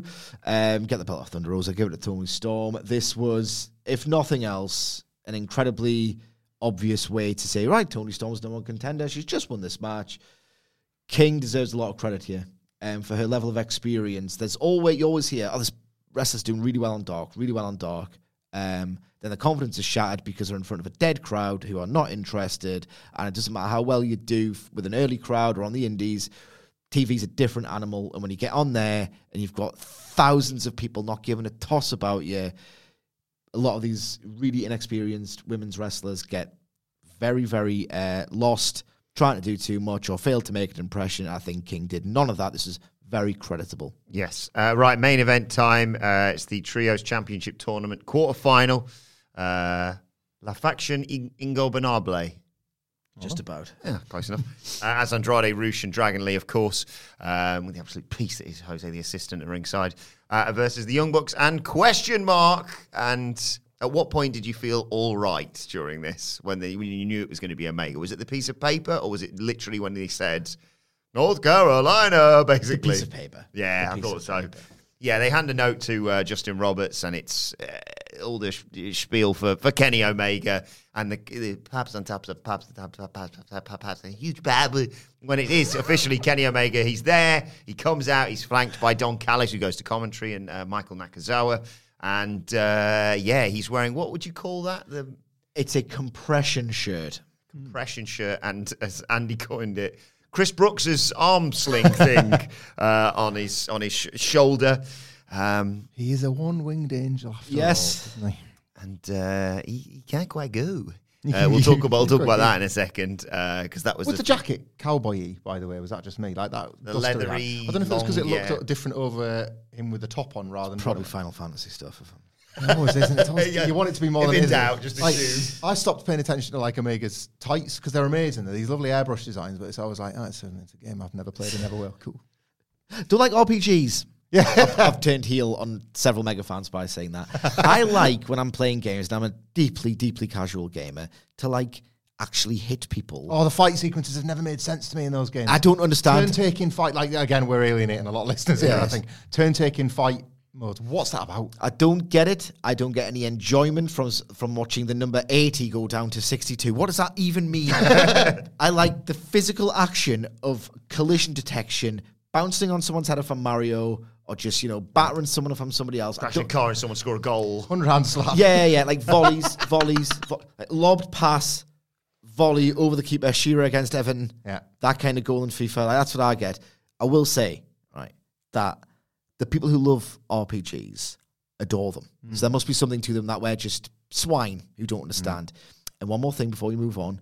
There's nothing I don't think I would love to like more than a classic SNES 16-bit RPG. These cultural properties are beloved. Village music, oh my God, is so quaint and sweet and nice, and gives me nostalgia for something I never actually liked. And the whole aesthetic and vibe and soundtrack of a 16-bit RPG is just wonderful, but I just don't like playing them. You got that on the Switch where you can get like the SNES and N64 back catalogs now. I got a mini SNES as well, so I've had the chance to play Earthbound on Mother. Kenny Omega loves that. That's on the mini SNES. I tried. Again, I love the aesthetic. Chrono Trigger, that gets raves. Final Fantasy, that get raves. My mates used to love Final Fantasy 7 and Final Fantasy 8 because they were coming out as releases when we were like in PlayStation era. We were like PlayStation era, year 7 or year 8, right? It's going to mean nothing if we went to high school, but maybe I was a sophomore. We were sophomores, a freshman, or something. Absolutely, no goddamn idea. And it was like, right, the best game ever, is out for Christmas. And I was like, oh, Santa, can I have that, please? Yeah. And I opened it up. I thought, oh my God, Final Fantasy 7. It's maybe the best thing of all time. Insert disc. What? So why can't I punch someone? Why can't I punch someone? I use a sword. Yeah. Looking over to FIFA 98 Road to World Cup and be like, put that back in. Yeah, put it back in. Honestly, I got to the first turn-taken battle in Final Fantasy VII because I didn't know what an RPG really was. And I was like, right, get the sword out. I saw there's a sword on the cover and it's massive. And it says the best game of all time. What? Luckily, it was the PlayStation 1, and you knew everybody that was making hooky discs on those blue discs. Yeah. So, like, you just didn't respect any games at the time. It was like, 5 minutes on that, rubbish. Frisbeed out the window. Like, I played every football game back then because every game was 50 pence from the bloke at the top of the street. It was the lad at school who knew some bloke. You went to them, and everyone was making like a tiny bit of money. Mine was a guy who did fishing, right? And his house was a tip. And it stunk, and I had to sit there for an awkward hour while he ripped the discs in front of us. I didn't go direct to source. I had a mate. I think my dad jumped on that for me, and on the day that the bloke turned up to our house with LMA Manager 2001, oh my God. Like rubbish football games like This Is Football and Three Lions, but it's like 50p. FA Premier League Stars. Yeah. They played the platform game Pandemonium, I think it was called. Yes, that rings a bell, yeah. Anyway, what are we talking about? Abe's Oddworld. Let's talk about the thing I've been looking forward to for 9 months. Overrated, but Abe farts. So Yeah. By the way, if you like listening to people do turn-taking games, you might like Dice with Death, a D&D performative podcast with myself and some friends. Check it out, Dice with Death, wherever you get your podcast from. Oh, there we go. You got any podcasts you want to promote? Not anymore, but Podcast Horseman's good. If you like BoJack Horseman, it's still kicking around. How do you want to do this, Sid? Do you want me to run through the entire match and then we'll recap it? Yes. Yeah, okay, yes, please right. do. So, Decent turn taken afterwards, yeah. Nick Jackson and Dragon Lee starts. Dragon Lee was great in this. Nick hits an arm drag. Partners come in, but the Bucks and Omega get rid of them, and in comes Kenny Omega. He takes out Lee with a springboard. 10 punches in the corner. Yay, Kenny Omega's back. Why can't he do You Can't Escape? Does the first bit, and he's like, I'm a bit old now, but my bloody back. Tags out. Omega and the Bucks hit a triple team to maintain control, I should say. Andrade comes in. There's a nice face-off with Omega, but a distraction from Jose, the assistant, allows Roosh to attack, and then they take control there, and they beat him down during the commercial. When we come back, he finally gets, Omega does, to the corner for the hot tag to Nick Jackson, who fights off Andrade, fights off Roosh. Matt tags in, repeated Northern Lights suplexes, and then there's the bit where you come in and I'll try and suplex. Oh, another one comes in. It's a 3-on-3 eventually, which the Bucks and Omega win. Nick hits a step-up flip dive, but then all of La Faction shouldn't have attempted it. Ingo Bernable hit big moves, double knees in the corner from Andrade for a 2 count. They isolate Matt Jackson, simultaneous drop kicks. That takes us to a commercial break again. When we come back, Omega gets the hot tag, Snapdragon suplexes on all 3 opponents. Super kicks from the Bucks on loads of people. An assisted buckle bomb from Matt and a cannibal senton onto Dragon Lee. All 3 of them hit super kicks, but Andrade comes in to break up the pin. The Bucks take out Roosh, take out Andrade, and it's time. And I'll run through this and we'll get your thoughts on it because it's going to form a bigger point about Omega and his recovery. Because it's time for the Terminator dive. We all know what happens. He's banging on the mat. Lee cuts off the dive. Omega gets rid of him. Oh, bloody knee now! Because I've got a laundry list of injuries. And he's struggling with his knee, and Jose trips him up on the dive, and then that allows them to take over, and they put Omega up on the guardrail. And I think, what are you going to do here? And the answer is Dragon Lee kills Kenny Omega and the front row, basically. And a child. This absurd tope onto him, wiping at him, and the audience. Getting back in the ring, 2 count. Andrade comes in, climbs up the ropes. Nick cuts him off. Lee takes Nick out with a Hurricane Rana. Andrade goes to the moonsault. Omega moves, but Andrade just does it again for a nice near fall. Andrade hits him with the hammerlock DDT, but Matt comes in and there's that shoving match with Roosh, and they get pushed onto the pile for a great near fall. Omega hits the V-trigger out of nowhere on Dragon Lee. Second one, and a gassed Kenny Omega just about gets Lee up. 1 winged angel. 1, 2, 3. Post-match, Andrade hits the hammerlock DDT on Dragon Lee to take and knocks his mask off because Tony Khan just can't let things happen. But most important thing, Kenny Omega, Michael Sidgwick, is back, but he's not quite fully back, is he? Yeah, I've got a lot of thoughts on this, right? The whole discourse and what people want to hear about is how much is Kenny Omega working being not 100%. There's a lot of column A and actually a little bit of column B. He's obviously working, like clearly, goddammit. And you don't even have to watch BTE to get this because commentary told you, and if you're not an idiot and don't need things explained to you, you can watch the actual wrestling match, which is being shown to you, the beats of the story. But the very first thing that Matt Jackson said when he picked up the call to Kenny Omega was like, are you sure you're ready? That should be the first hint of this beat. It's actually, and Kenny Omega's the best at this, even though he's also called the worst at this, and that tells you how stupid certain people are, he is the best sports-oriented storyteller in all of professional wrestling. Look at Dominion 2018 and the 18 months that preceded it for proof of that, and how stamina and then heart and guts, but mainly stamina, got him to the 70-minute mark against Kazuchika Okada, then framed as the biggest god of all time in New Japan Pro Wrestling, to actually win the IWGP title. Stamina, sports. This will be in play later on. It's always going to be hard to come back after such a layoff, especially the specific nature of Kenny's layoff and how many injuries were piled on top of injuries to get in and work a 20-minute main event, even if it was the trios, right? So he was going to always get gassed. Now, he's clever enough to realize that he's going to tell this big story about becoming whole again, becoming completely recovered. And the dramatic beats of that story necessitate him not doing the Terminator dive, for example. But he did hook up the You Can't Escape. He did look like his cardio wasn't amazing, but that's natural. So it kind of inadvertently fed into the story he is actually deliberately telling. It wasn't helped, this story, because the match itself wasn't the cleanest. So there were bits where you're thinking, is this going a bit wrong? Is putting it in a commercial break, which just strips this specific match of all of its momentum, that good an idea? There were certain moments where Rush wasn't in position perfectly. There was a bit where they telegraphed the living hell out of, I think it was the Hammerlock DDT on Omega from Andrade, and like they were already stood there, and they had to like wait around for 2 seconds and then do the... It wasn't like, out of nowhere, he's thrown Rush onto the pile and they've broken up the pin. It was so obvious. So it wasn't the free-flowing Young Bucks spot fest, which is more than a spot fest, but it's just the easiest way to describe it.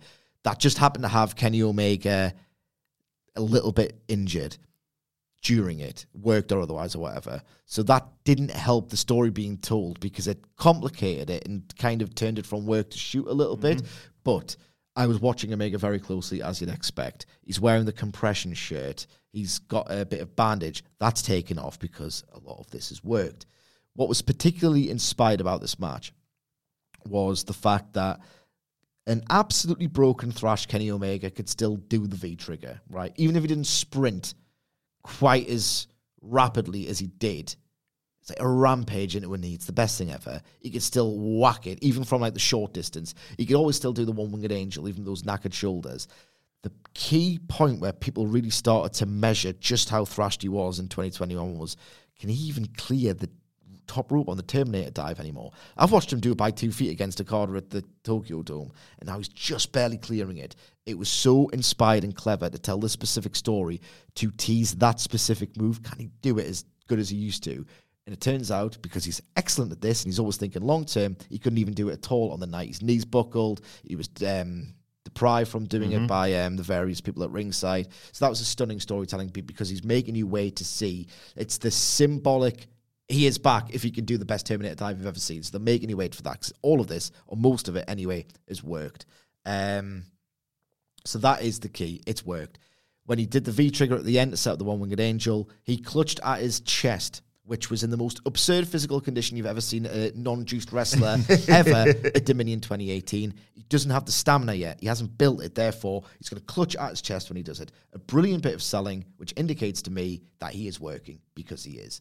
The compression shirt, I like it as a look. I like it even more as a storytelling device, but it's all a visual cue, and the commentary team said this all match long. How ready is he?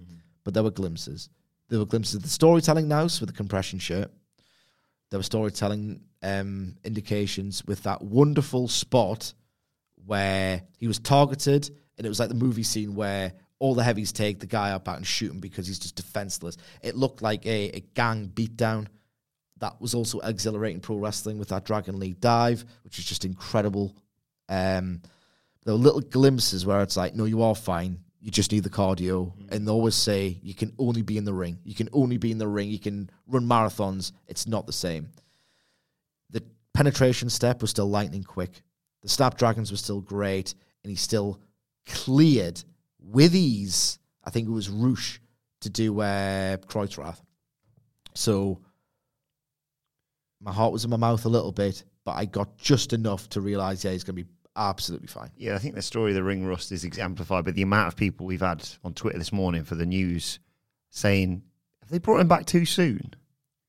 That's what they want you to think. Yeah. Yeah, I was going to say, there's an uncomplicated version of this, which is just if you just watch the wrestling show and you watch the story and you accept it at face value, that's the story they're telling you. So that's a good thing. This was a better angle than it was a match for me, because I thought the match, the Kenny Omega angle was a great angle. The match, I don't think, was that good. And there were times when, as Cedric pointed out, one kind of clashed with another and it maybe impacted it. I wanted, as part of the selling... So for me, towards the end, or maybe it's for people like that, I suppose, but the Omega thing was so on the nose that I kind of wish they'd have gone in a bit of a different direction with it and had him keep the selling of his injuries a bit more low-key and have the Young Bucks just be exhilarating and Kenny be the contrasting figure. Like, all the five of them going bang, bang, bang, bang, bang, and then Kenny can't quite keep pace. And then him just clutching and holding everything, as well as some of that played out. I haven't got a lot more to add in terms of like Sidgwick's articulation of this brilliant latest Kenny Omega like story beat. What I will say is something I really liked, because I did see a few people uneasy with the presence of Don Callis. I love that, and I love that he was featured on commentary as well, and in the conversation throughout, as he always has done, putting Kenny Omega over as the greatest thing since sliced bread, where 30% Kenny Omega is better than most, all the sort of lines. That's just good Callis stuff. But the Young Bucks, the detail of the Young Bucks, like not necessarily wanting him back unless he was ready, and going to Hangman Page first, and this all being to Kenny. It's not just Kenny Omega's ego, is it? The Young Bucks love Kenny Omega. Don Callis needs Kenny Omega. He's his meal ticket, and we know this, and we know that Callis is the devil on his shoulder, and now the Young Bucks can go back. Callis is the devil on everybody's shoulder, is the invisible hand. The Young Bucks are kind of the angels here, and they're like, oh yeah, great to have you back, Kenny. Are you definitely all right, mate? Like, they'll pick him up when he's down in these trios matches. Callis needs this to go well, because what the hell's he been doing for the last few months? Nothing. Kenny Omega's been out. He needs to get out there. Like, it's that sort of old sort of cliche about like the rotten agent pushing the old horse out for one more round, you know? And like, I really like that detail that Callis is still kicking around. I know that like people were worried that because he's coming out as ostensibly as a babyface again, it doesn't work. Yeah. But if anything, I think that's a nicer detail as part of Kenny Omega's recovery. Who are we, the fans? Are we the Young Bucks that want this for all of us, or are we Callis being cruel and wanting Omega to be back out there? Go out there and die for me. Like, I like that it's kind of making you ask that question as well. The Dragon Lee post-match angle was preposterous, though. Stupid. Tony Khan at his absolute worst. There are the two most prominent Western Twitter accounts that cover Lucha extensively. Both Lucha Blog and Rob Viper were like, have they just worked their own angle here? They weren't 100% sure whether they... On the grounds that it can't possibly be that bad. You can't have just taken away Kenny Omega's moment to do a turn that you see 6 seconds. And based on their reputation in Mexico. The compression shirt, I like it as gear. I like it as a storytelling device. And it's going to be one of those things that if he rips it off in the throes of battle, and he's got an 8-pack, it looks amazing. But if you look, right... And of course, in tribute to Okada's Long Boys, keeping those two things tethered together as well. Yeah. Nice. The thing as well, before we quickly wrap up, we've gone absolutely ages on this, is that... I forgot what I was going to say. I'll talk about it next week. Well, let us know your thoughts on everything related to this show. Sorry, I've remembered. There you go. My image of Kenny Omega at his most broken, because I think he had a lot of short-term fixes, like the stem cell treatment throughout 2021. Did you see the thing about his vertigo? Yeah. Oh, from a Kazuchika Okada drop kick. Oh. Yeah. Worked 2018 together. So he's had, like, the laundry list. My image of Kenny Omega is most broken, the saddest I've watched, where I'm thinking, please just drop the title and just get better, was against Moose. He looked pretty awful. It was the worst Kenny Omega match I've ever seen. I remember you saying, yeah. And he looked like he's got a really bad, almost banana-shaped posture. And because he couldn't work out, like, he lost some of the definition on his physique. Underneath that compression shirt, he looks jacked. The posture's back as well, which is another tell that way more of this has worked than they are letting on. Well, let us know your thoughts on Twitter at WhatCultureWWE. Watch, so you can follow all three of us. You can follow Michael Hamflett at Michael Hamflett. Follow Michael Sidgwick at Sidgwick. Follow me at Adam Wilborn. Follow us all at WhatCultureWWE. As I said, make sure you subscribe to What Culture Wrestling, wherever you get your podcasts from, for daily wrestling podcasts, of course. We'll be previewing AEW Rampage tomorrow, of course, myself and Michael Sidgwick, and we'll be previewing that wild episode of Dynamite next week, so make sure you subscribe to What Culture Wrestling to get that in your feed as soon as it is released. But for now, this has been the AEW Dynamite House of the Dragon review. My thanks to the Dudley Boys. Thank you for joining us, and we will see you soon.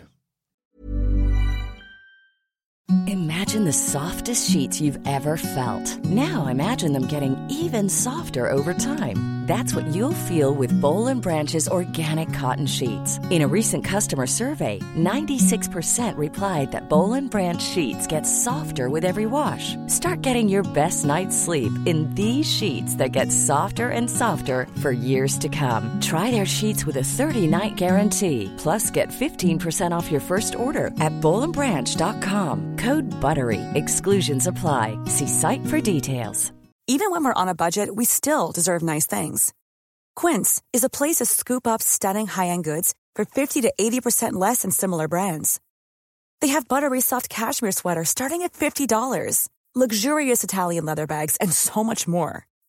Plus, Quince only works with factories that use safe, ethical, and responsible manufacturing. Get the high-end goods you'll love without the high price tag with Quince. Go to quince.com/style for free shipping and 365-day returns. Mom deserves the best, and there's no better place to shop for Mother's Day than Whole Foods Market. They're your destination for unbeatable savings, from premium gifts to show-stopping flowers and irresistible desserts. Start by saving 33% with Prime on all body care and candles. Then get a 15-stem bunch of tulips for just $9.99 each with Prime. Round out Mom's menu with festive rosé, irresistible berry chantilly cake, and more special treats. Come celebrate Mother's Day at Whole Foods Market.